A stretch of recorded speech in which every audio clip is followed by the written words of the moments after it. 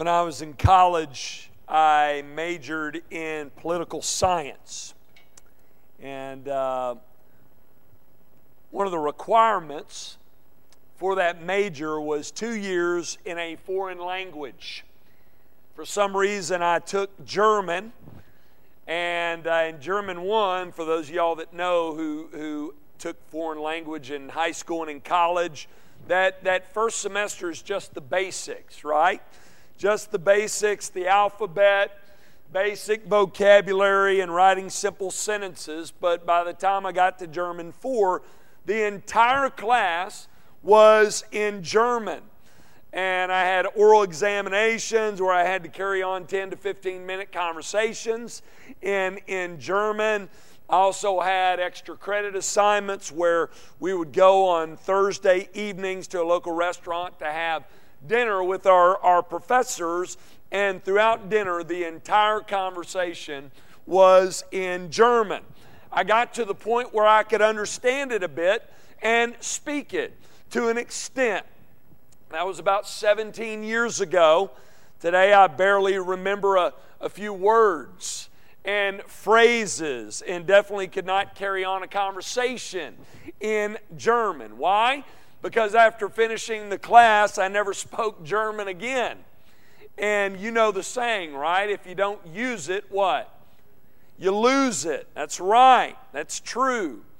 A lot of things work in this way. With a lot of skills in life, get this, idleness leads to regression. Idleness leads to regression. That is also true in our spiritual lives. If you have your Bibles, turn to Hebrews chapter 5. We're continuing our series this morning through the book of Hebrews. And in our passage we're going to look at this morning, the author of Hebrews is going to address this issue.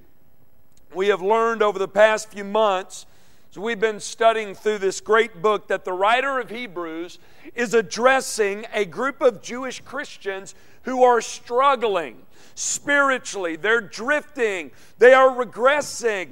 And one of the major issues they have is this issue of idleness. So he is writing here to wake them up spiritually. And believers, we need to hear this today as well, because we can struggle with being idle.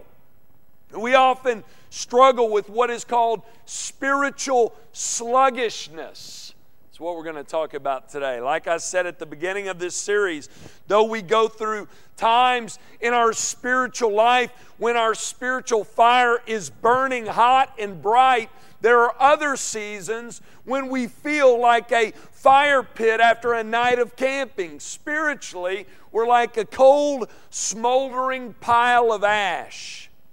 And oftentimes, we get to that point as a result of being idle in our spiritual lives. Well, what is our response? What is our response to be? Well, for for 2 Sundays, we're going to be answering that question by looking at Hebrews 5:11 through chapter 6, verse 10. We're going to talk about spiritual sluggishness and how to deal with spiritual sluggishness. Here's the first key to dealing with spiritual sluggishness. Number one, we got to be honest about our spiritual health. Be honest about your spiritual health. You need to examine yourselves, see where you are spiritually so you know the proper response, and be honest about it. Look at verses 11 and 12. And let me warn you here, the writer of Hebrews here is about to get brutally honest with those in his audience about where they are or are not spiritually. And believers, we need to get honest about where we are or where we are not. Look at verses 11 and 12 of Hebrews 5. About this we have much to say, and it is hard to explain since you have become dull of hearing. Verse 12. For though by this time you ought to be teachers, you need someone to teach you again the basic principles of the oracles of God. You need milk, not solid food. He basically says, man, you guys are babies.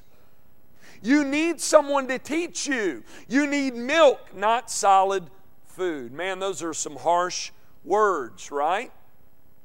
He's being brutally honest here, but they need to hear this, and some of you do as well. Now, in verse 11 where it says, about this, we have much to say. What is the this he's talking about? Well, he's taking us back to what he said in the previous passage. Remember the past few weeks, in the previous two passages, the writer of Hebrews has been talking about the person and work of Christ and about how and why Jesus is our great high priest.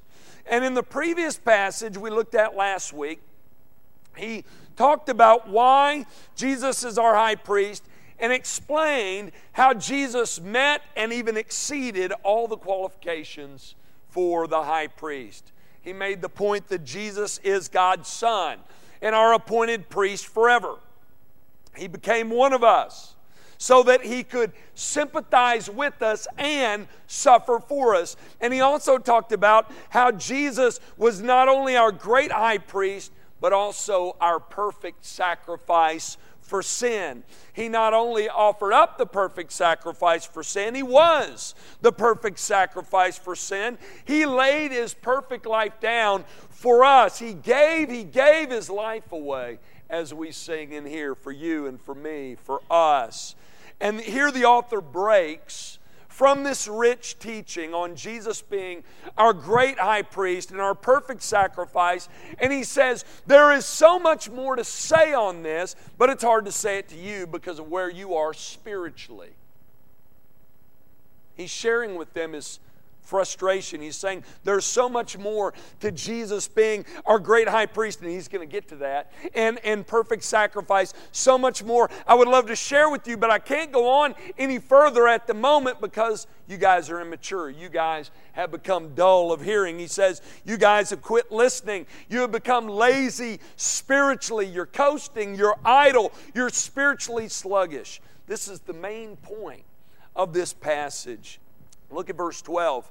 Again, he says, for though by this time you ought to be teachers, you need someone to teach you again the basic principles of the oracles of God. You need milk, not solid food. He basically says here, you've been Christians for so long now, you should be in my shoes. You should be doing the teaching. You should be doing with others what I'm doing with you, but you can't. You still, after all this time, need someone spoon-feeding you the basic principles of the Christian faith. You still need milk. You are not on solid food. That's his message to the Hebrews here.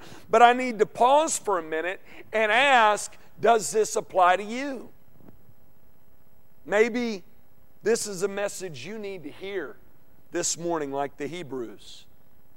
Maybe you have been spoon-fed spiritually for far too long. Maybe you're at the point where you should be doing what I'm doing, but you're not. I'm not talking about teaching in front of large groups of people. Some of you may be doing that, but I'm talking about communicating the rich truths found in God's Word, sharing the gospel of the Lord Jesus Christ with friends and family. That's the Hebrews' problem. They were not developing as they should spiritually. They were not progressing and growing in godliness. Though they should have been teaching and discipling others, they were still in need of basic discipleship. And again, why were they not growing? Why had they become stagnant in their faith and idle spiritually? The author tells us they had become dull of hearing. Now think about this for a minute.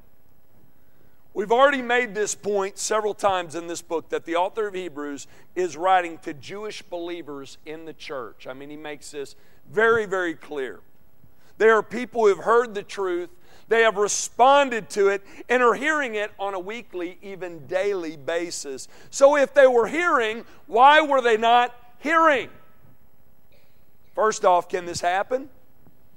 Can you hear and not really hear? Of course. Of course, many of you know that we have music playing in the background on your way into the worship center, but who can name for me, other than Tim, who was playing the song playing this morning? See, we have this problem where we have a bad habit of hearing without listening. Wives, can I get an amen on that? Mothers, it's Mother's Day. Can I get an amen? Yeah, our kids can be this way. Guys, we can have this problem. I know I can have this problem. Leslie's probably going to amen in the second service, hopefully not too loud. This is an issue I have. We have a problem with selective hearing. Hearing, but not really listening. That's the issue with these Jewish believers. Though they met together with other believers and were hearing God's word taught, they were not listening. They were zoned out spiritually. They had become dull of hearing, and we can be that way. Sometimes I see it on your faces in here on Sunday morning. Now, don't think I'm beating you up, because I can be that way as well in my studies and when I'm sitting under other teachers. And because our minds are prone to wander, prone to drift, because we can become this way and become idle in our spiritual lives and dull of hearing, it's very important that we continually examine ourselves and be honest with where we are in our spiritual lives and guard against spiritual sluggishness. There was a reason that this was said to the Jewish Christians in the first century. But believers, there is a reason we have this book today and we are studying this text today, because this is a problem that we often have. And if you're here this morning and this is your issue, you become idle spiritually, you're spiritually sluggish, you're not growing in godliness as you should, don't get discouraged, but do get busy. Take time this very morning to examine yourself. Be honest with where you are, where you're not spiritually. Start doing what you need to do spiritually.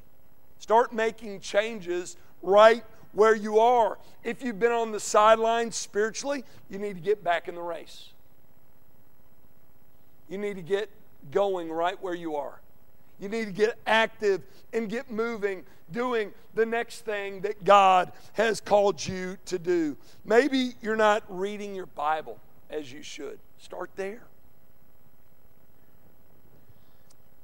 Pick up a study Bible, a good one. We have a few in our bookstore. Read a chapter a day. Maybe you're not spending enough time in prayer each and every day, praising God for how great He is, how great He's been to you. You're not spending time admitting your need of Him and confessing your sin to Him, praying for others. Start there. Maybe you're not connected with God's people as you should. Get plugged in here to a small group ministry or a men's or women's Bible study. Maybe you're not serving as you should. Start today. Get plugged in. Here at Fellowship, help us escort non-believers to Christ and establish believers in truth and equip believers for ministry. That's the mission of our church here. Our mission statement, get this, it's written in such a way to help you examine where you are not in your faith. I want to encourage you this morning, take time to look at our mission statement in your bulletin that you received on the way in. Examine yourself. Be honest with where you are not spiritually. Are you trusting in Christ? If not, first step right there. Forsake your sin. Turn from that sin. Give your life up and over to the Lord Jesus. If you are, ask yourself, are you being established in truth?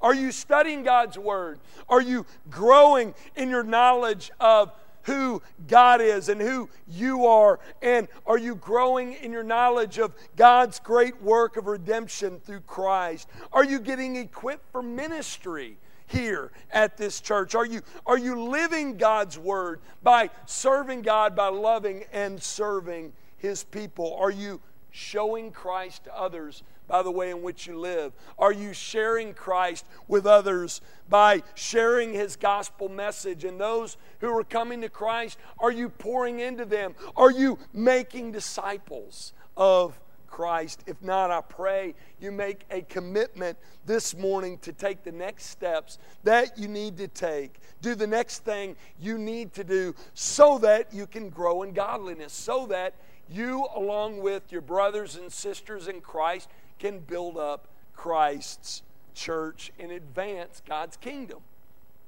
So that's the first key to dealing with spiritual sluggishness. You have to be honest about your spiritual health. Point number 2, commit to grow in Christ. Commit to grow in Christ. Look at verses 13 through 14 of chapter 5.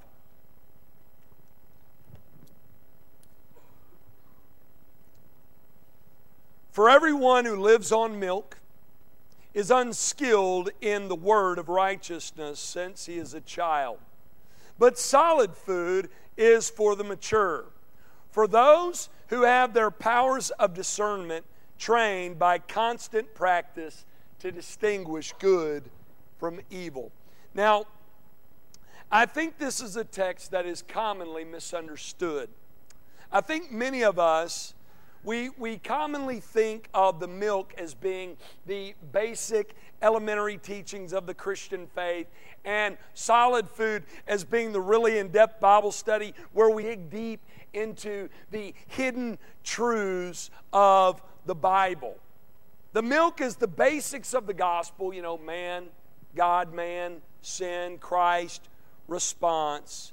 And then the solid food is like who the sons of God are in Genesis chapter 6, and whether the Bible teaches 24-hour creation days or the day-age theory, whether or not John writes about a pre-trib, mid-trib, post-trib rapture, whether or not you're to take a amillennial, premillennial, post-millennial view of the end times, and if you're lost, don't worry about it.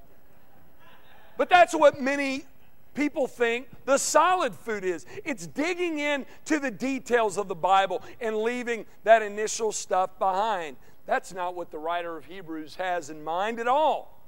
Share with you in the past, many get so caught up in the minor details of the Bible that they miss the main point of Scripture. Don't do that. Don't do that. That's a huge flaw. Dig in to the details, but don't miss the main point. That's not what the writer means when he refers to milk and solid food, and I'll show you why. In this text, I believe the milk is the fundamentals. They're the fundamentals of the faith, the core elements of the gospel. The fact that God is righteous and holy God, and that though man was created in right standing with God in His image, man turned away from God, set himself against God in his sin, and also the fact that Christ, the Son of God, was sent by the Father from heaven to earth to become a man, to live and to die for us, to save us, and that in order for us to be saved, we must forsake our sins, give our lives up and over to Jesus, place our faith and trust in Him alone for salvation. That's the milk. To be saved, we must hear those truths, believe those truths, personally embrace those truths, and respond by turning from our sin and giving our lives up and over to the Lord Jesus. That's the milk, the initial hearing and responding to the gospel message. Solid food, get this, is when we grow deeper into our knowledge of the gospel. When we internalize the gospel, when the gospel begins to affect every aspect of our lives. It affects the way in which we view the world, the way in which we feel about the goings-on in the world and our place in the world. It affects the way in which we live in this world. Solid food is when you internalize the core teachings of the gospel, and it affects the way you view the world, the way you make decisions, the way you live your life. That's what he refers to as solid food. In verse 13, he talks about it as being righteousness. Do you notice that? Underline that. Righteousness, right living. Look at verse 14. Solid food is for the mature, for those who have their powers of discernment trained by constant practice to distinguish good from evil. What's the characteristic of the person feeding on solid food? The mature man. The man feeding on solid food is the man who knows how to distinguish good from evil. The person on solid food is the one who has trained himself on the milk. He or she has grown up on it. They have matured. They have internalized it to such an extent that it influences the way in which they think and the way in which they feel and the way in which they live. It affects the way they view the world, so that now they're able to go through life as a mature Christ follower and are able to distinguish good from evil, right from wrong, biblically, and live accordingly in a way that honors God. Look at chapter 6, verse 1. He says, "Therefore let us leave the elementary doctrine of Christ and go on to maturity." Now, when he says here, leave the elementary doctrine, the elementary teaching, is he saying leave and never come back? Is that what he's talking about? Some view the gospel in that way. I know I've shared with people in the past, when I share with them the gospel, they just mention, "Oh, I've done that. I've marked it off my bucket list, you know. I've prayed the magical prayer, and I've walked the aisle, and I've passed through the waters of baptism. Now I want to be free to live my life and not have to discuss this anymore." Have you encountered people like that? I have. That is not what he means when he says, leave the elementary doctrine of Christ. He's not saying after you pray to receive Jesus, after you make Him Lord of your life, go on by leaving that behind to do other things, or maybe just digging into the minor details of the Bible on whether or not the sons of God are angels, or the time of year when Jesus was born. Some say, no, it wasn't winter, and they get real mad about it, like it matters. Whether the locust in Revelation are helicopters. Some of y'all are with me on that. I lost some of you. Don't worry about it. Now, I don't think that's what he's saying here. I think he's saying, leave the elementary doctrine of Christ and build on it. Grow deeper in your knowledge of it. Go back to the gospel and back to the gospel and back to the gospel and back to the gospel, and grow deeper in your knowledge of the gospel. Move on from addition and subtraction to multiplication and division and on to algebra and calculus, right? Grow deeper in your knowledge of it. Grow deeper in your knowledge of God's holiness and man's sinfulness in Christ's person and work, and your need to continually trust in Him and follow Him. Internalize this message in such a way and to such an extent that it affects every aspect of your life. Let it influence the way in which you view this world, the way in which you feel about the goings-on in this world and your place in this world, and let it influence the way in which you live in this world. The writer of Hebrews goes on, the first part of chapter 6, giving a few examples of what he means when he talks about elementary teaching. So we're going to see this here. Look at the end of verse 1 of Hebrews 6 through verse 3.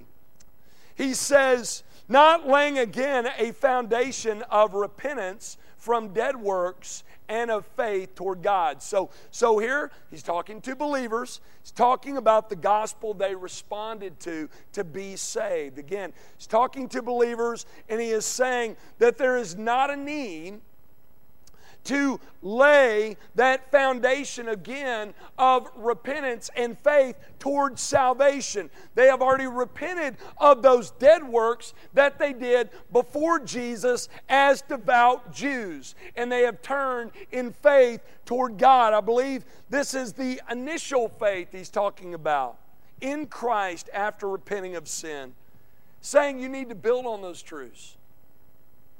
Notice what else he says, verses 2 through 3. And of instruction about washings, the laying on of hands, the resurrection of the dead, and eternal judgment. And this we will do if God permits. Now, this passage is a bit more challenging. And the reason why is because he is describing what worship was like, what their church services were like in the first century with this community of Jewish Christians. And they did things a little bit differently in that day than the Gentile congregations that followed in some of their practices, and different from what we do today. Yet, we do have some very important foundational similarities as well. Repentance of sin and faith in Christ being one.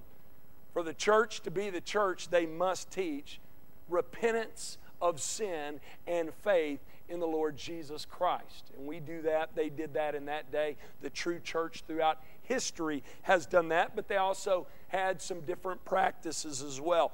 Notice he mentions washings. Now, the word washings is taken from the Greek word baptismos, which is baptisms plural.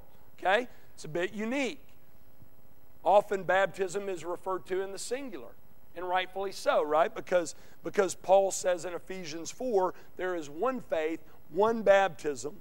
Many commentators believe the author of Hebrews could be referring to the baptism of John and later the baptism of Christ. A lot of the Jews in that area around Jerusalem were disciples of John. They were baptized by John and later placed their faith and trust in the Lord Jesus Christ and were baptized after believing on the Lord Jesus. Could be talking about that because he's speaking with Jews. He could be talking about the ceremonial cleansings that the Jews would take part in during their worship services in this day that laid the backdrop for and painted a picture of what Christ came to do. We do know that Jews baptized people wanting to identify with them and be numbered with God's people, and Christ called for the Jewish Christians to be baptized as well. So these ceremonial cleansings, believers' baptism, the baptism of John, it's common among that day, that the Jewish believers had either been baptized by John or had taken part in these ceremonial cleansings. So he could have been talking about one or a number of those things. After baptisms, he mentions a laying on of hands, often done after baptism at this time, signifying that the individual was numbered among God's people. That may be what the author meant when he makes mention of a laying on of hands. This was also something first century Christians would do when they were praying for people to be healed and ordaining church officers. And we do that as well, right? When we're praying for people and when we're ordaining in an ordination ceremony, oftentimes we'll lay hands on the one being ordained. So that could be what he's referring to there. Notice he also talks about the teaching of the future resurrection of believers and the eternal judgment of non-believers. Now, we focus on that today, right? And the true churches throughout history have focused on the fact that Christ is also returning. He's returning for his bride, for his church, and when he appears, when we see him as he is, we will be changed, we'll be transformed. Believers will be given new bodies fit for that glorious existence in the presence of our Lord forever with his people. And we also teach about the fact that there is judgment coming as well. The one who came to save is coming to judge. He's coming back, and there will be a final judgment. And we see that the early church, the true early church, was teaching these things as well. These are the elementary teachings and practices that the author of Hebrews is telling his readers to build upon.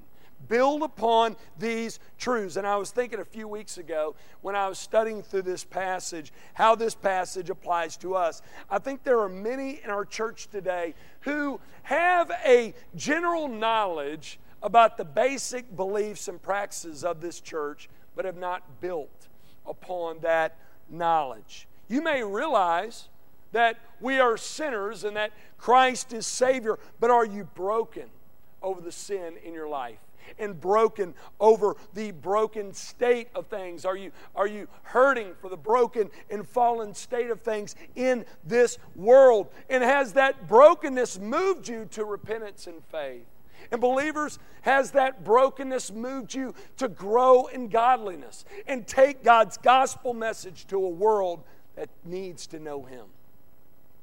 You may be somewhat familiar with the ordinances of communion and believers' baptism, but do you realize that when we take communion together, we're doing more than simply remembering Christ's body by taking a cracker or a piece of bread, and His blood by taking a shot of grape juice? And when we baptize new believers, we're doing more than just having a fun time in the water, splashing around and dunking people. There's more to it than that.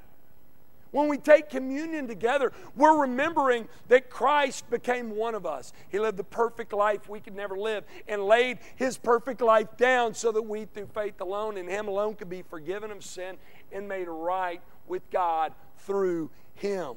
When we take communion together, we are being witnesses to non-believers in our midst that we are trusting in Christ's great person and work. We are to take it as a communion, as a community of believers. Do you realize that when we take communion together on a regular basis, there is also a future element to that as well?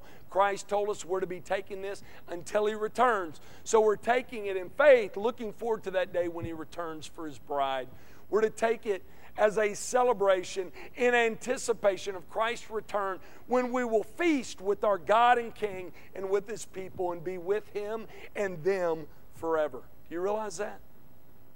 Do you realize that when people are baptized in this church, they're giving us an outward picture of what is an inward reality? They are showing us that their sins have been washed away. They are showing that they have died to their old way of living, that they have forsaken their sin and have been raised with Christ, in Christ, and for Christ.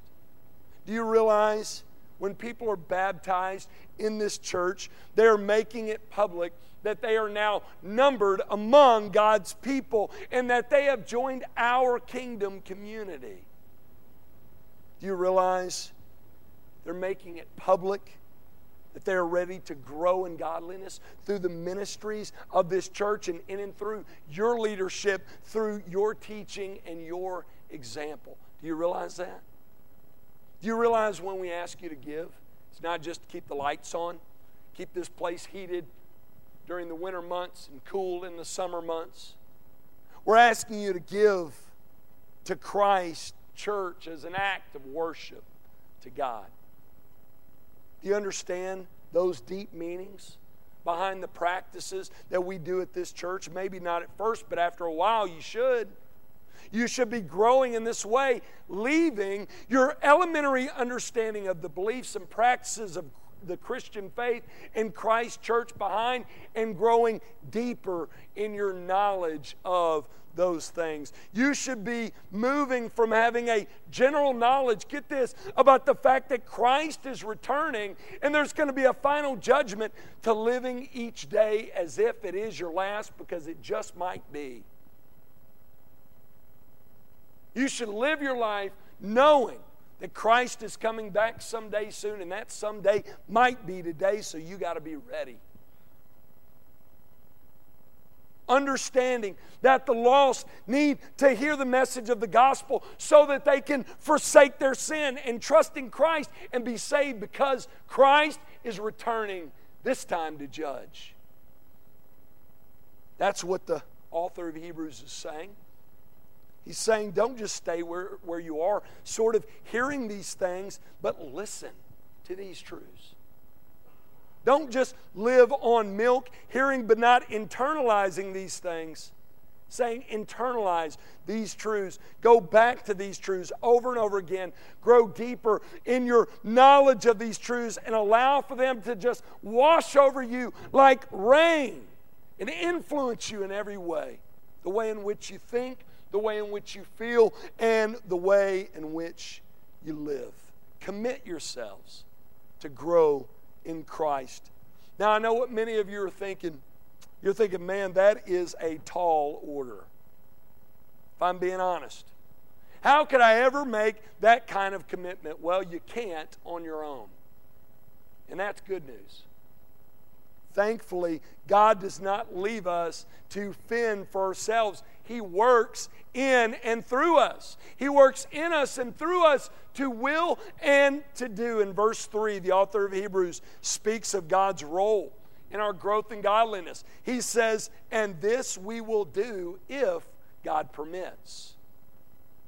He acknowledges the fact that though we are to commit ourselves to grow in godliness, we are in complete need of God's help to work in us so that we can truly listen and learn and internalize and apply and teach these essential doctrines of the faith.